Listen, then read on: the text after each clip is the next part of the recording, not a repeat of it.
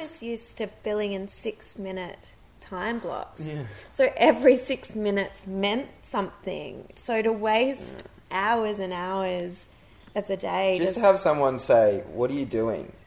You know, was enough for me to say, oh, okay, nothing. I'll do something.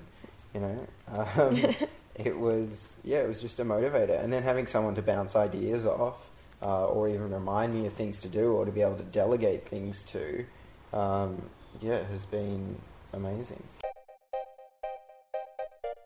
Hi, I'm Dan Brophy, and welcome to The Naked Creative Show, a creative lifestyle blog designed to explore the processes that make achieving creative goals possible for anyone. At thenakedcreativeshow.com, you'll find thought starters and tools to help you begin or refine your artist journey. Tom Blachford and Kate Ballis are one of my favourite creative couples. They are both photographers, though this hasn't always been the case. For the first few years of their relationship, it was only Tom who was the photographer, while Kate was working as a lawyer. What started as a shared passion between them has grown into a thriving art practice and an ever-expanding business. Initially, to support their travel adventures, they built a highly successful wedding photography business called Raspberry Robot. It was on one such journey that Tom fell in love with the architecture of Palm Springs.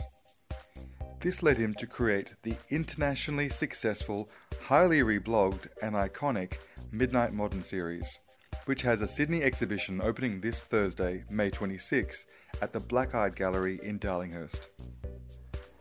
Of all the insights into their life and process that they shared, it was the way in which they combined their strengths to maximize both of their offerings as artists that I really admired. I was really excited to sit down and chat with Tom and Kate about sharing a life, sharing a space, and sharing a practice in this, The Naked Creative Show Couples Edition, all about Tom Blachford and Kate Ballis. Thank you so much for coming to have a chat, guys. Thanks for coming over. Okay, thank you. So, this is going to be an interesting chat because you guys are two creative kids who have a creative process that is in tandem with each other and linked to each other's work. Well, actually, let's start off with talking about what it is that you do. What do you do?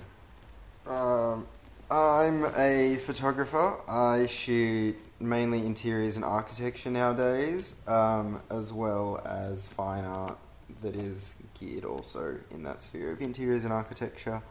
And that's kind of a new journey for me, being an artist, as well as a commercial photographer. Yeah, how long have you been thinking about yourself as an artist as opposed to just a commercial photographer? Yeah, that's a journey that's been hard to grapple with. Probably, I guess I threw around the word for a few years, but probably in the last year, since I had success with the Midnight Modern series, that I've kind of realised by a process of deduction that I guess I have to be an artist, even though it was something that I never thought of myself as. So yeah, I'd say a year of committing to that. I'm a photographer and my focus is on portraiture and lifestyle photography. We also travel the world a lot, so through that I document both lifestyle of the countries that we visit and also more artistic work.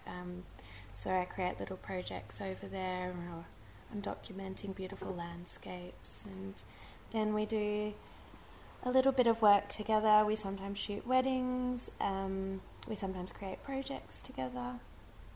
It's lots of fun. Yeah, I feel like you guys are really active.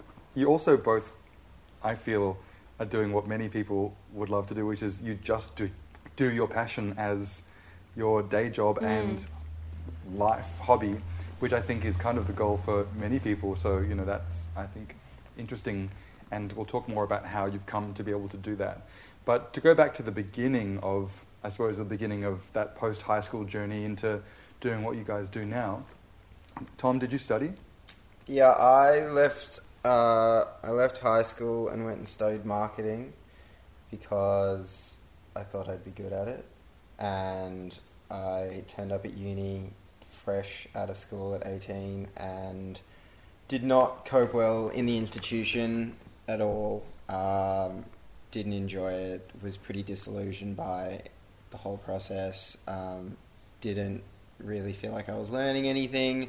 And by the end of the first year, felt pretty crap and failed a lot of subjects, and I guess was pretty lost at that point. And then I was given a camera for my 20th birthday, so I guess it was a couple of years into my degree, and that kind of changed everything, and I just loved it. And you were there, taking lots of photos of everything and everyone and everywhere, and and then kind of got encouraged by everybody else in my life, I guess, that saw me wanting to do something, and got a lot of support for people that pushed me into doing it.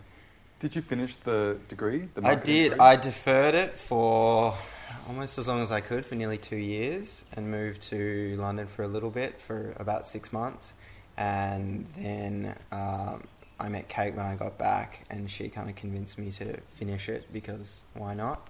So I finished it over a year, but I didn't really see any benefit in being back. It kind of just put me behind in my career for a year of being distracted and unhappy. So I never even went to my graduation. I got my certificate, and my thought was that the little crest red bow thing that was on it wasn't even a stamp. It was like a really crappy low-res file that they'd got off Google, and I just remember looking at the pixels and thinking, that's shit. That was the end of that chapter. Yeah. With a poorly printed, with low the crappy, DPI. low-res little crest. It was not worth any of the time or the heartache. Well, we'll go back to, I, from my observation, feel like you've got a particularly good grasp of marketing, and we'll talk about that later on when we get more to the present stuff, but I feel like you would have gleaned something that was worthwhile. I suppose so. I guess there was a couple of subjects that focused on marketing, but there was a lot that was just kind of very crunchy accounting, numbers, statistics, things that would only be good in a big business, and that I didn't even know what tax returns were or how to file. It didn't prepare me for anything small business related. But yeah, look, I think I have an understanding of marketing, or at least to be able to flip the switch to realise that I am the product, or that my service, I'm in service marketing, so I have to be able to, market myself. I guess I learned some stuff by osmosis. It's hard to separate what the benefits were. I feel like I could watch a half an hour YouTube on how to put together a marketing plan, and it would be just as beneficial as my 4 years of failing subjects and going to RMIT. Yeah. And what about you, Kate? Did you go to uni? Yes, I actually studied, first of all, media and communications, which is an arts degree, and then within a year of that I transferred to also do law as well as media and communications, which then put me on an interesting path, because I first of all thought, media and communications, I'll get into the media industry, and then lots of people were studying law as well, and I thought, maybe that will give me a competitive edge, and then I thought, maybe I'd be interested in being a media and entertainment lawyer. So I went along that path for a good 6 years of study, including some professional education at the end to get admitted as a lawyer. And then I worked in a law firm as a media and entertainment lawyer for 4 years. And at what point in that journey did a photography practice make itself, apparent, and then desirable, and then irresistible? So after the end of my university degree, before I was doing the professional education, I met Tom. So that was 6 years ago, and he was already dabbling in photography and had a real passion for it. I was calling myself a photographer. I just wasn't making much money and didn't really know what I wanted to do, but it was my sole source of income. I just needed to get a bit better. But we then started travelling together, and I think it was every 6 months I kept on upgrading my camera because it couldn't do all of the things that Tom's camera could do, and he was teaching me how to use it properly. And I think within about When did we do our first wedding? Maybe 2011? Yeah, maybe 2010, 2011.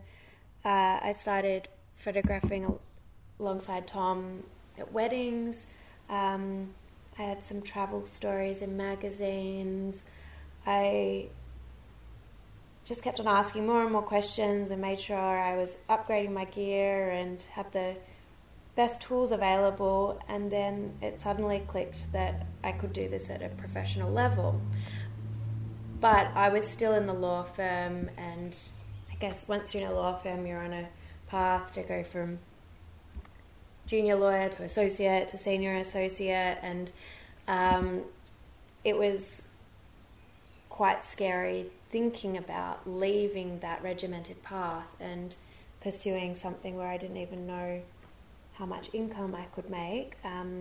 So for a couple of years I was really content doing it on the side. I was working really hard at the law firm, and then I would come home every evening and be editing photos from the weddings we were shooting or my own personal work. On the weekends I would be shooting full days, and then Sundays editing again. So I guess the sacrifice there was not seeing friends and family so much.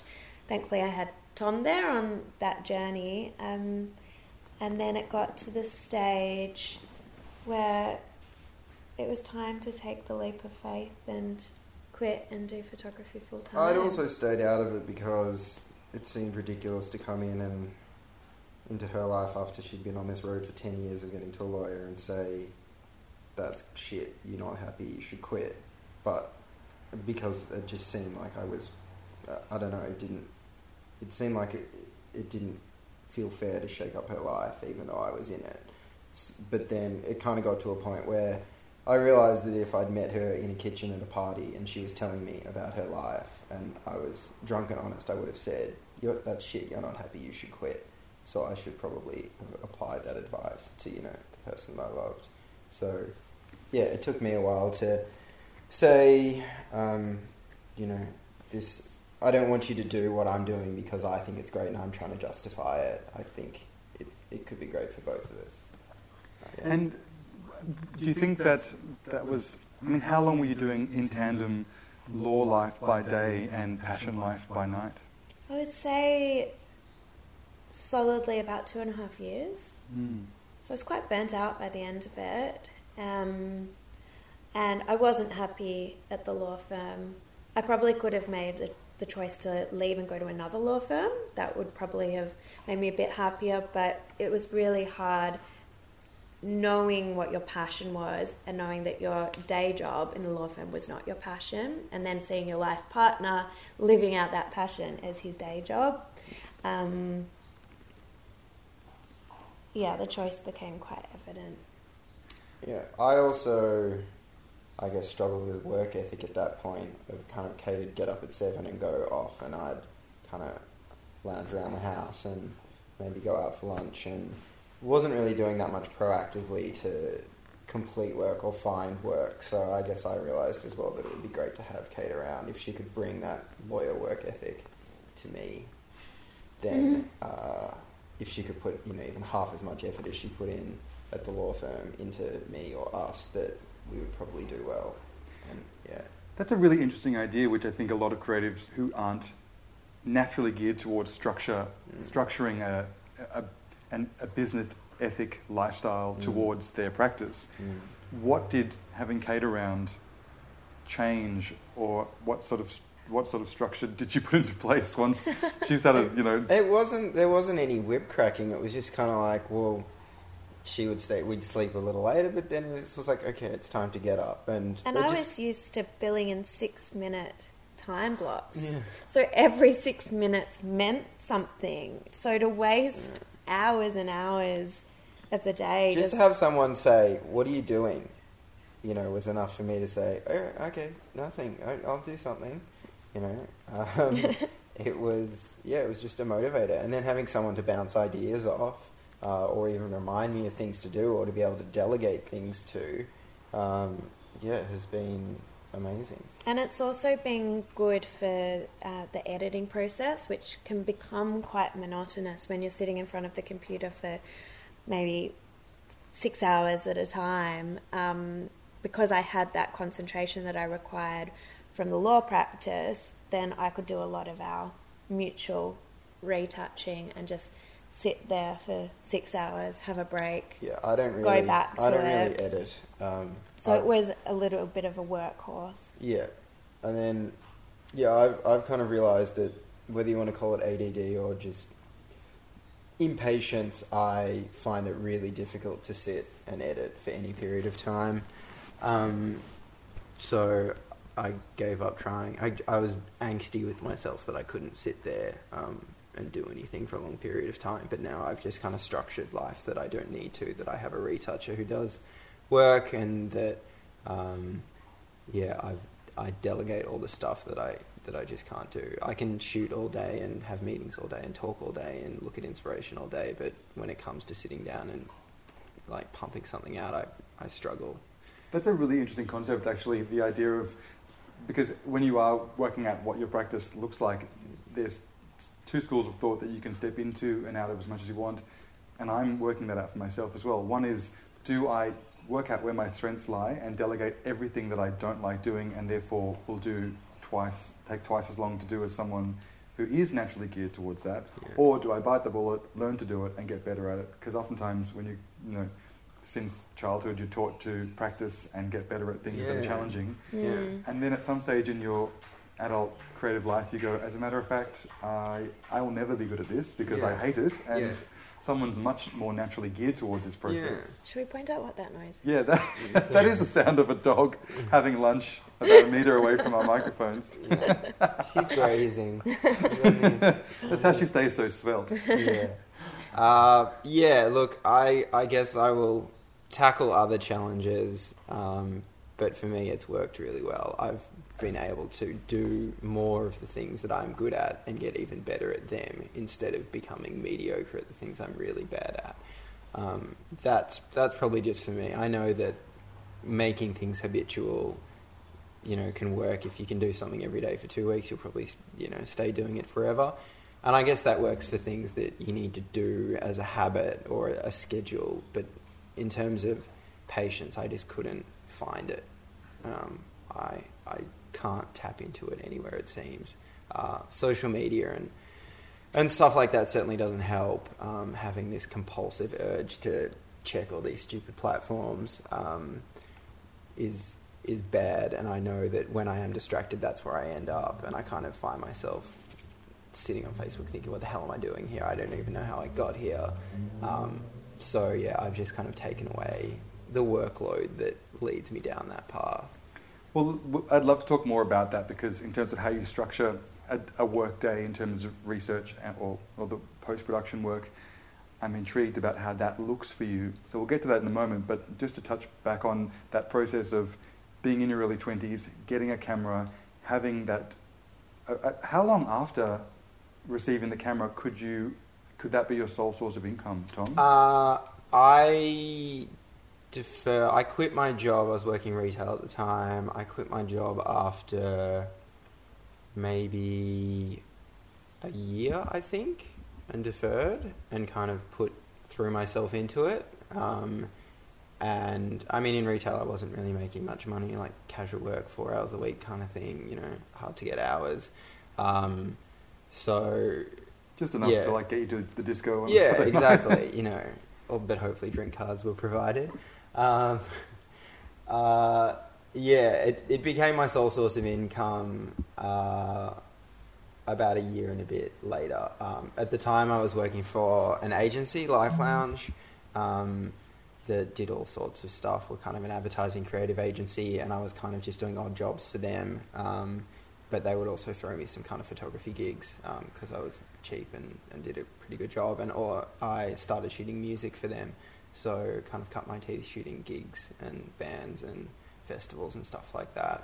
Was that your first sort of paid work, which was live events? Yeah, which I wasn't that good at. Looking back, I didn't particularly have a grasp of what was going to happen on stage, of what I needed my camera to do. I would say that wasn't my calling. So I kind of dabbled in everything for the next nearly 3 years, kind of taking whatever came my way. When you say everything, is that all sorts of different jobs? Yeah, oh no, so all sorts of photography jobs. Everything with a camera, but shooting food, shooting people, shooting fashion, shooting pretty much anything that anyone would offer me, I'd say yes to. And then it got to a point where one of the things that I was offered was to shoot interiors, and it seemed to be the thing that came most naturally, that I was taking. I'd press the button and the picture that would come up on the back of the camera looked like something that I really liked, I don't know if you've heard that Ira Glass talk, The Gap, where he talks about, maybe you can play it for your listeners, he talks about the really frustrating gap when you're getting into something. You have good taste, but the work that you're producing is a long way away, and you know that because you have taste. There's this huge gap between the work you're producing and the work you want to produce, and that's really frustrating. And then eventually you will close that gap, but the only way to do it is to produce a lot of work and try a lot of things, and there's no real shortcut to it. But eventually, hopefully, if you stick with it and don't quit, which is very hard to do, and a lot of people quit at this point, but you can start to make the work that you admire. So I think interiors was the first time that I felt like that gap was the smallest, and so I kind of threw myself into that. And then it also became easier having narrowed that focus to work out who I wanted to work for and what that path looked like and who my competitors were, and I guess focus my energy on that. Who was the first person who ever asked you to shoot an interior? A lovely lady named Margie Bromelo. Bromelo, who was a friend's mum, and I'm not sure why she decided to put her faith in me, but she did, and I think, it worked out pretty well for both of us. Was it this is an apartment for sale, can you photograph it or something? It was, she designed some stuff and needed it documented, and decided to give me a try. And so I think the first house I shot was worth $5 million or something, and had this amazing art collection. I didn't even know what most of it was at the time, but it worked out well. And that's kind of the path that I've been on since then. And what does that look like? So by the time what age were you when Margie Bromelo propositioned you? I think that was probably the same year that I met Kate, so it would have been 6 years ago now, so I would have been, I think, 22 or 23. And have you actively pursued commercially shooting architecture and then paralleled that with passion projects around architecture at the same time? Yes and no. My passion for architecture has grown. Originally the passion projects were mostly to do with travel. I just find that although I love Melbourne and it's my home and my city and I find it so nourishing, I'm not really inspired when I'm here. My eye isn't really on. We tend to, when we travel, everything's new, everything's different, and that's when both of us are really producing our best work or our most interesting work that wasn't sort of tainted by anybody else's desires. It was just, exactly impulsively what we wanted to shoot. Kate, when your journey of photographing while travelling begun, is that the entry into thinking of yourself as, I could do this for a living, I could do this full time? Yes, I think so. Well, it was definitely a time when we were travelling, well, we still travel a lot, but we were travelling a lot, and I was fine-tuning my skills, and Tom would give me lots of challenges, and he would push me. What's an example of a challenge? I would be in New Zealand, let's say, and he'd say, all right, from now on, and I'd never used the manual functions on my new little camera. And he said, okay, from now on, you're only shooting on manual. You can make as many mistakes as you like, but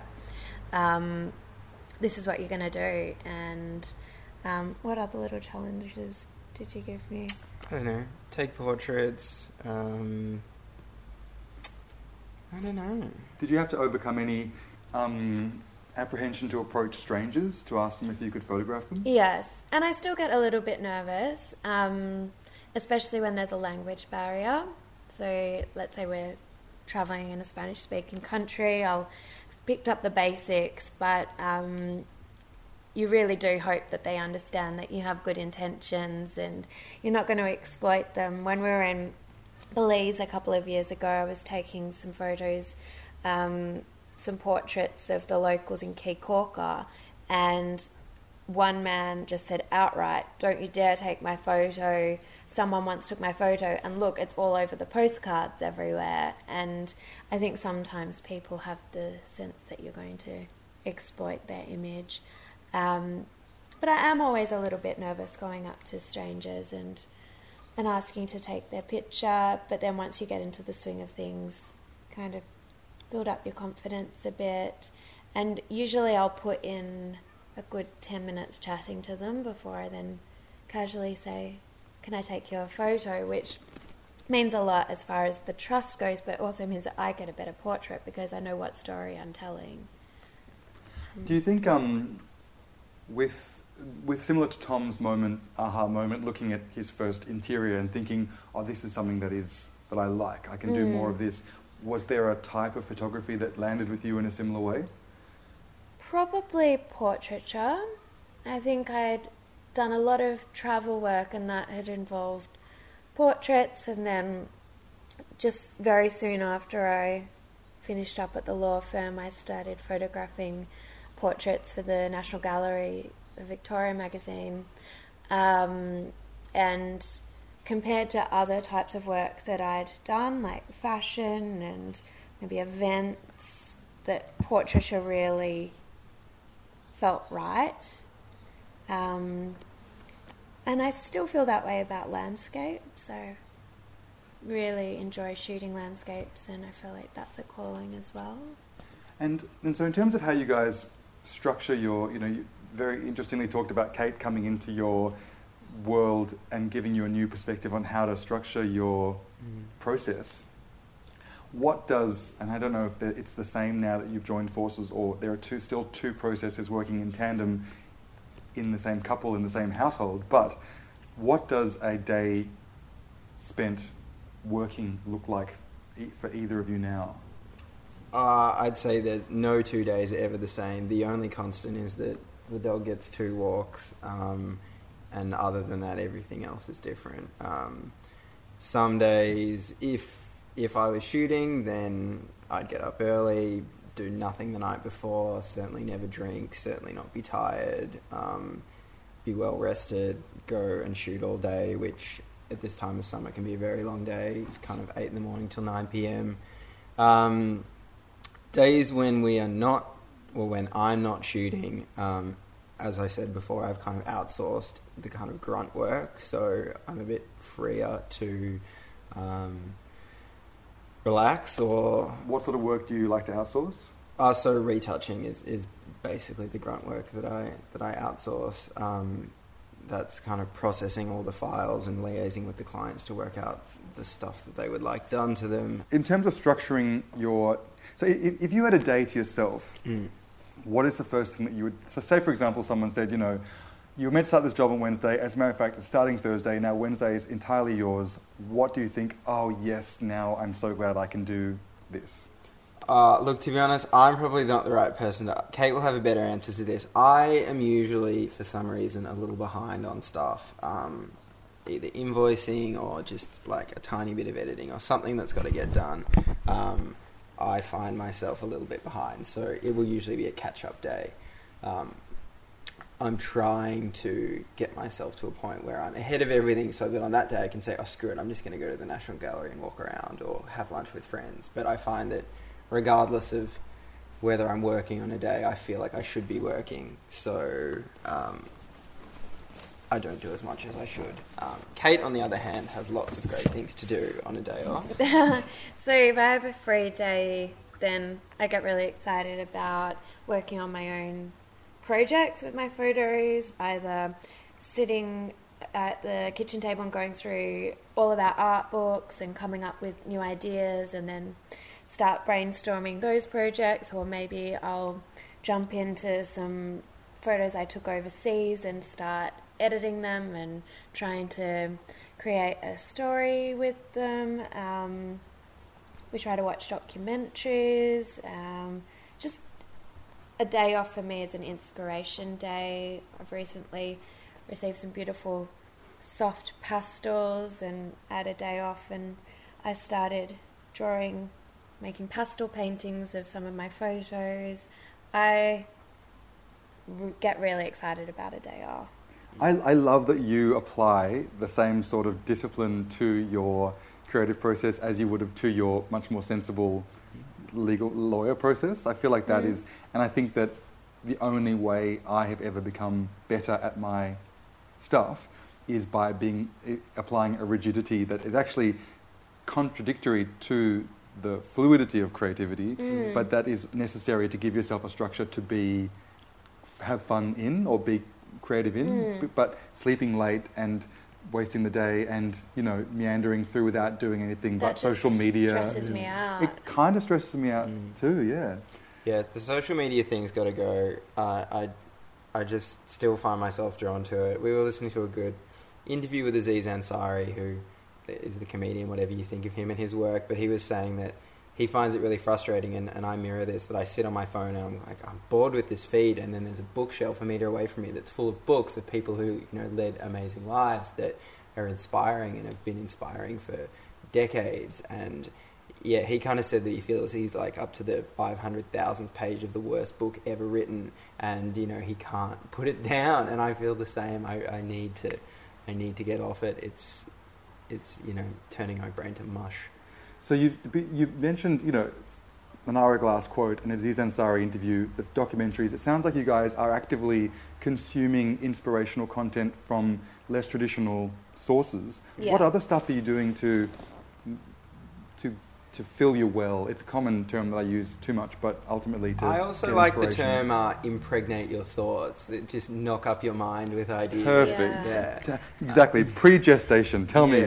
Well, whenever we're travelling, we make sure we see absolutely every gallery that there is in a tiny little town or a big city, and some of them might not be highly rated, but we'll just go and we'll wander through, and I'm constantly taking little pictures of artwork and then the artist and referring back. So that's another thing I'll do on my days off, is I'll go back through all of the little photos I've taken from galleries around the world and then start researching those artists. And it's just time that I have to do that, whereas we may not have time during a regular work day to find those kind of inspirations.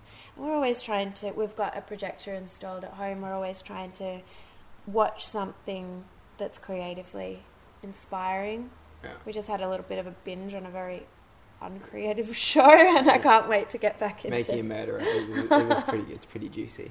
Yeah. I can't wait to get back into something a bit more visually stimulating. Yeah. Gosh, I feel like every creative should have a Kate in their lives. I agree. Just to take them to the next level. Yeah, I agree. I think books and other artworks, I think,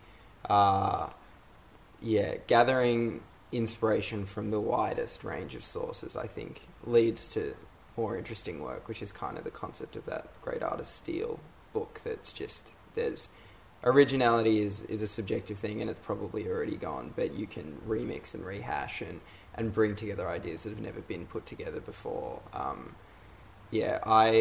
haven't really actioned it, but I did have in a notebook from our last trip just a bunch of subjects and media and sort of techniques that I want to explore, just by kind of matching up any two of them to see what it does. Then it kind of gets to the day off, and then I'm not doing that. Well, you remind me of me, and I feel like one thing I'm taking away from this interview is follow through. I think Kate, your follow through is actually really good. You don't just make the notes in your book; you then set aside some time to then take those notes and action them via research and connecting the dots, and that's where the actual important stuff takes place. I think it's one thing to go to the gallery; it's another thing to write the artist's name down, which I definitely do. Those notes stay in books on bookshelves unread by me. And I feel like the process only gets a tenth of the way. Yeah. And actually you were even saying that you make an effort to consume inspiration away from photography because that cross-pollinates your work. Yeah. I think one of my greatest inspirations at the moment is going to galleries and seeing either mixed media projects or more sculptural projects and thinking, well, how can I integrate that with photography, or even thinking beyond photography and thinking about other mediums to tell the same story that I want to tell.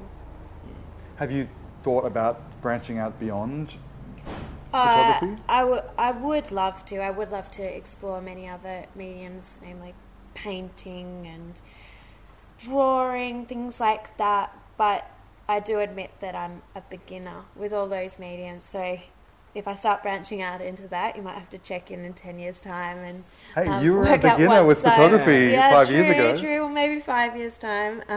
It's really hard to... Once I've practiced a lot. Yeah, I think it's really hard. I kind of have whimsical fantasies of doing painting and stuff as well, but I do have fear about going back to being a beginner at something, being crap at something, having to close another gap. I guess it wears on you. It's really exciting and the options are boundless of what you could do, but yeah, the thought of being crap at something again doesn't appeal to me. Why don't you guys set yourself the challenge of being really crap at something by the end of 2016? Yeah. Like each choose one discipline, either like the same discipline or something different, and just go, you know what? Like, let's just spend a few months being shit at something utterly new. Yeah. And then see where you are in a year's time. Yeah. What do you want to choose? I don't know. I'd love to see your painting. So would I, but I don't know what I'd paint. Exactly. But that's the exciting part. But I need to approach it in a different way. I think the way that I originally approached photography, or the way I approached art, was to look at the stuff that I didn't even really like, but that I thought was really difficult, and sort of beat myself up that I wasn't producing that stuff, even though I didn't want to produce that stuff. So it's kind of like with painting, I would love to just paint squares, bright coloured squares on a canvas. I don't have to paint, That's utterly valid. An epic Napoleon war scene, 20 metres wide. But a part of me does say, well, why can't you do that? So that's... You can. Yeah, I guess it's a part of my brain that I've got to quiet down. Yeah, I feel like that was what made me transitioning to being an artist very difficult, because I concentrated on the art that I felt was confusing and pretentious and excluded people, and thought that I didn't like it. But I wasn't concentrating on the art that was really nice and I could appreciate and that I could understand. Do you think that was a mental block in terms of thinking that the work you were doing was moving into art territory? Did you have to get over a hurdle into thinking of yourself as an artist? Yeah, I guess. I kind of call myself a deducive creative. The way that I kind of shoot and the way that I approach things is that I remove elements. I don't really create things. So when I photograph an interior, I just walk into a room and I choose everything that I hate, and then I get rid of all of it, and then that's the photo that's left, the one that has the fewest things that I hate in it. Well, why don't you look at maybe one of the photos that you've taken overseas and look at all the elements in the photo that you hate, that you wouldn't be able to Photoshop out, and then paint it without that? Maybe. That's a a really good good idea. idea. Anyway, my point is, I guess, at the point when I had an exhibition and there was lots of people there and the work was selling and it was on the wall and it was art, then I kind of had to... Midnight Modern? Yeah, that was, I guess, when I kind of had to deduce, well, this looks like art. I guess I'm an artist, I guess I created it. I created it because I wanted to. It was impulsive. It was exactly what I felt like doing at the time. So, yeah, I guess I realised that what I was doing shared all those properties. What was it about was it viewing architecture in Palm Springs primarily, isn't it? Yeah. Was it viewing architecture, and then was that the starting point, and then did you think, well, how do I want to see this? And that, like, what's the process of... It was almost a competitive thing of how can I be original here? I can't remember what the word is. There's a word in German that describes this paralyzing fear of doing something unoriginal, or the knowing that you can't do anything new. And in a place like that, where there's just tourists constantly walking around during the day taking photos of all these houses from the same angles because they're on the street, that's all you can do. It felt like everything had been done. So it was my one kind of shot at doing it in a different way. And then the results from that kind of snowballed, that it made people feel something different about those houses just by capturing it in a different way.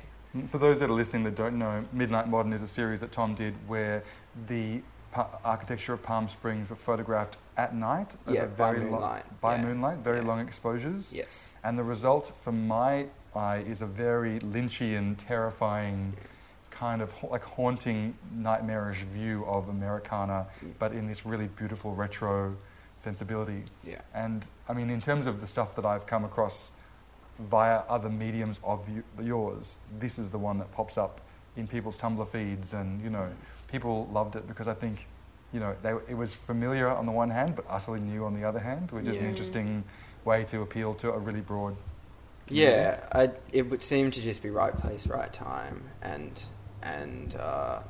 right for me. I love the process of shooting. It's boring standing there for 4 minutes waiting for a camera to take a photo, but it's exciting because I'm sneaking around in the dark, at 4 a.m. It kind of, it's a fun process. Did you have to reach out to the homeowners before you did that?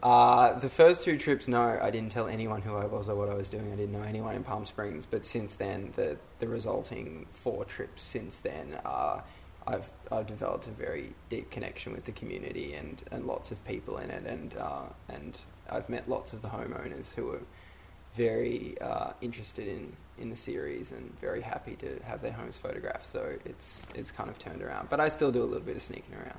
Did you have to take early versions of the work by the 3rd or 4th trip? Were you taking examples of the work to say, this is what I want to do for you? I just sort of showed them the previous works and said, this is what I've been doing. It will be a pretty similar result for your place. I just need your house, and everyone was quite into it. Fabulous. Yeah. In terms of your current passion projects, Kate, what are you investing your energy in when it's not commercial? At the moment, I'm tinkering around with some editing of these photos I took of rocks in Victoria that even from I should say first, I've flipped them upside down. Even straight up, they look like they could be aerials of the Grand Canyon or something. And then I've flipped them upside down to make them look surreal, and I'm now tinkering with the idea of putting some compositing some photos of trees on top to make it look like it was an aerial taken in this foreign alien world. Because you've done aerials for real, haven't you? Yes. We hop up in helicopters as often as possible, often for commercial clients, and then we'll take our own photos on the way to and from the airport. Because I've seen... So commercial clients send you up in a helicopter? They might send us all the way north side, but we hop in the helicopter in Moorabbin Airport, so we pass along the beach. And why are they sending you up in a helicopter? Aerial views. A lot of property developers and other people need aerial views of sites and things like that. But we've also been lucky to work with some branding agencies that appreciate the kind of aesthetic that we shoot from a helicopter, so have commissioned us to sort of do a photo essay on an area from that perspective. So we've been lucky that the original helicopter trip was an hour in a helicopter was a birthday present from Kate, and then that sort of spawned 2 distinct series, and then they sort of went a bit viral, and then that spawned more commercial work, which it's all sort of fed into itself. And we're going to go up in a helicopter. We're going to Argentina in 2 weeks' time for a little holiday, and we're hoping to go up in a helicopter there as well to see some of those foreign landscapes from above. So yeah, whenever we get a chance to go up, then we take it. It makes so much sense as well, because the result of those journeys celebrate people's love for the space, but show it to them in a way they've never seen it before. Yeah. And so it's a really nice way. That's what we try to do as often as possible. Yeah, I kind of took the phrase of showing it in a new light or from a different perspective. I kind of took that quite literally, or tried to, as the helicopter, that everything looks different and amazing from 1,000 feet in the air, or it looks different by moonlight to what we are able to experience with our senses, with our eyes, with our physical capabilities, that we can't experience those kind of two things. So I found that really interesting. And even with technology being what it is and social being what it is and us getting access to so many views and ideas of the world, you still manage to present things that you can't get anywhere else, which I think is probably... Yeah, well, I it's think... a challenge. Yeah, we're trying to raise the stakes to realise that, yeah, we're now living in an age where more photos are taken, you know, every hour than was taken in previous decades, you know, where everyone has a camera in their pocket, so we have to do something that raises the stakes a little bit for, you know, what's possible, to try and create something new or show something.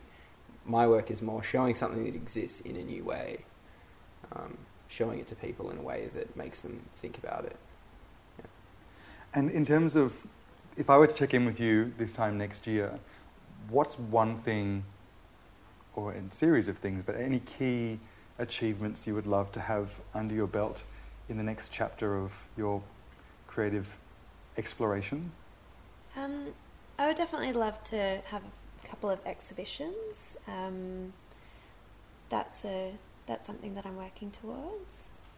Yeah, I think I would like to say that I'm further progressed in the fine art stuff as well, both mentally and within myself and my own identity in that, but also in the work that I'm producing and the way that it's received and the way that it's collected as well. Yeah, I'm hoping that this year, I've got a show booked in Sydney in May, and I'm hoping that will go well and lead to some other things. And maybe even lead to some Sydney clients for your commercial work as well. Yeah. And we want to do meditation. That's a big ambition for the year. Do you think about what that would look like, a daily practice? Daily, I hope it would be morning, night, and then whenever we're in a more natural, beautiful environment. And I think that we both want to do one to be a little more relaxed and also to open up our creativity a bit more. That's probably the second reason for doing it. Yeah, it seems that, there seems to be a lot of discussion at the moment about creativity and meditation and I guess the links of broad kind of links across all sort of health benefits, but just the concept of awareness and being present can really help connect you to your ideas and also to your motivation and just give you the energy to do those things. And I imagine when I'm really, because I've been experimenting with that as well and trying to have a daily practice of some kind, even if it's just 10 minutes or something, but I imagine that when I'm really on board with that, the ability to focus and not squander energy on social media bullshit and all that sort of thing will be really good. I'll think of that thing, because sometimes I go, do you know what would be terrible right now? If I wasted my afternoon on social media and then I'll find myself doing it 5 minutes later. Yeah. I'm sure that the ability to keep your mind on the task will get better. Absolutely. I actually tried, Tom's got this Buddhify app out. I tried out one of the meditations for sitting at the computer, which is interesting. If we can actually be more present while we're editing or researching or doing emails, that would be highly beneficial. Even breathing, concentrating on breathing, I've found really helpful. But yeah, I'm just showing you this app, Buddhify, where it's kind of broken down into all the different times of a day that you... And they're kind of little bite-sized meditations of about 7 to 12 minutes. Great. So in each one you can say going to sleep, can't sleep, eating, walking, travelling. There's kind of a guided meditation for all of those different things. So at any time of the day. And the interface is really beautiful as well. It's a really great app. There's another app that's interesting that's called Pause. That's kind of a Zen app where you follow a dot around, but I kind of question whether it frustrates me that the meditations are on this device that is the cause of so much of these problems that require me, that I think I need to meditate to escape. Yes. So I think that pause one doesn't really work, because following my finger around the device that is really the root of most of these problems is not a solution. What? And then with the Buddhify app, they do the opposite. So let's say it's the going to sleep meditation. They'll say, all right, you're going to be listening to this meditation on your phone, but then you're going to fall asleep. So make sure you've checked your emails and done whatever else, set your alarm, done whatever else you need on the phone before you do this meditation, because then your phone is away for the night and you've gone to sleep. Good one. Yeah, I feel like something like pause is good for someone who's so bound to their egoic, overactive mind that stepping into something too meditative is actually going to be repulsive. Yeah. They need something in the phone that they can use that is tricking them into calming down while still using phone mechanisms. Yeah. Yeah. Guys, thank you so much for having a chat. That's alright. Oh, I just wish this was visual so everyone could see how Babin this view of mine is from this side of the coffee table. Oh, thanks so much. Thank you. Do you want to get some lunch? Yeah, that's a great idea. We should all go out for lunch. I gleaned a lot from my chat with Tom and Kate. One of my biggest takeaways was from Kate's notion of billing in 6-minute increments as a lawyer. This means that as a creative, she places literal value on every minute she spends working.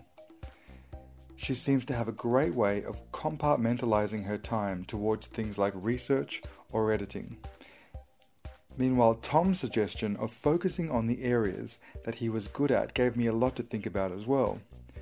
I was interested in the idea of outsourcing activities that might otherwise slow you down or take your attention away from other things that you could do much more efficiently, and in Tom's case, that was growing his business and marketing himself.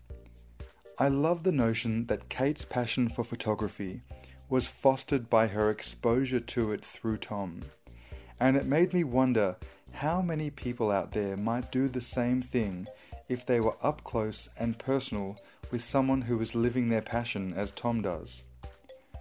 Yet Tom's own process seemed consolidated by joining forces with someone with Kate's strengths.